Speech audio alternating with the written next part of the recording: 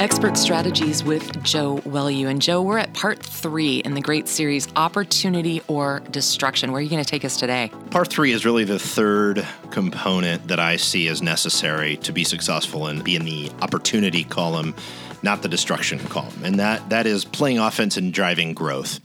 You have to come from that position. You have to have that mindset, and you have to grow or you're going to go backwards. And so that's a really difficult thing when it might be a company out there saying, well, we're losing money, or we're barely profitable, or we're not profitable. And so I would challenge you and say there are people that were in the exact same scenarios that have went through and made some challenging decisions and optimized their organizations. In some cases saying, okay, do we really need all these layers of managers in this particular part of the company? And I'm not just talking sales, and might be operations, wherever it is. And that might not be relevant to your company, but in some cases it absolutely is, right? Companies are not profitable because they've got redundant layers of people. And unfortunately, it's not a topic that people like to talk about, but it's pretty critical if you're wanting to run a profitable business and you're wanting to build something for the long term and be able to have a lasting company that has an impact, right? So playing offense and driving growth is really crucial. And I think step one of that is simply making sure you are best positioned to do that from a financial standpoint. And if you're not currently, make the changes that you need to make that happen, right? And those are sometimes very difficult and uncomfortable things to do. But all growth and all great things happen when you're outside of your comfort zone, right? That's what I always tell myself, and I tell a lot of our people that, and I think it's really true here. Push yourself outside the comfort zone, put your senior leadership team outside your comfort zone so that you guys can play offense and take advantage of this market and take some market share from a lot of the fallout that's going to happen. There's people that are just simply not going to be able to serve their customers. I've heard people talking about, well, once losses are reported, there's warehouse lines that are going to get shut down in the first quarter. I don't know if that's true or not, but if I'm running a company, I'm thinking about that and I'm saying, okay, well, I'm going to make sure that does not happen to us if possible, and we'll make alternative adjustments, and I'm going to be in a position to where I can benefit from that business that is lost from another company. I mean, the reality is, and I said it earlier, $1.6 trillion industry. It is not that different. Yes, refis are much, much less and will continue to be, but there's still a hell of a lot of business out there. There's plenty.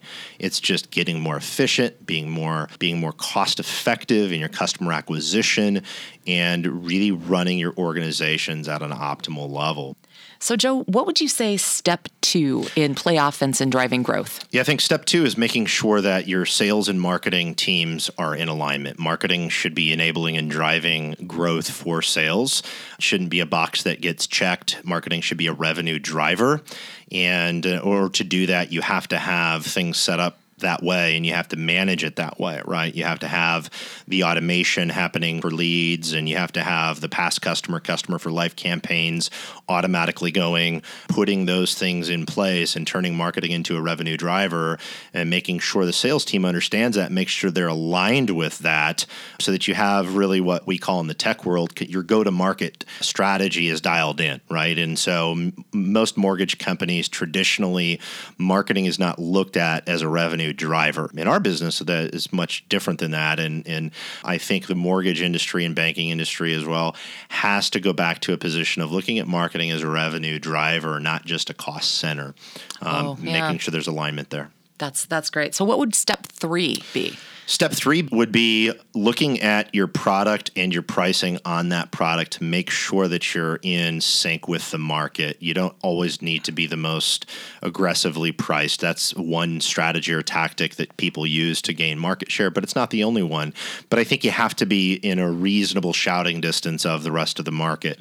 Mortgage is particularly competitive. You've got a lot of online tools right now where people can get rates, and they don't always have to have the absolute best great. There's other factors there, but I think you have to be within shouting distance and making appropriate changes to your product and pricing so that you're in line with the market, so that your go-to-market team, your marketing and your sales team are armed with the best product and pricing that you can give them will increase the amount of closed transactions and net new business. Okay. So we've been talking opportunity or destruction, and this piece is play offense and drive growth. What are your final thoughts on this series? Because it's important. Yeah, I do genuinely believe that with great change, we're in a time right now that is extremely exciting in so many ways. Unprecedented change. The amount of technology that has rolled out in how things have evolved over the last couple of years is mind-blowing if you look at the previous 10 years.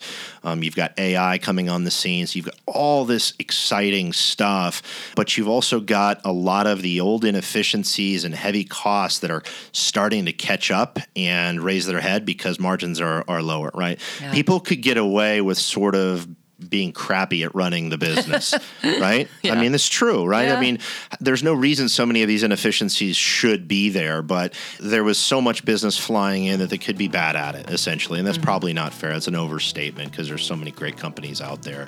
But I think looking at it and saying, which bucket do I want to be in? So many people have a great opportunity right now, but a lot of it is how you look at it and how you're going to approach it from a leadership side of things.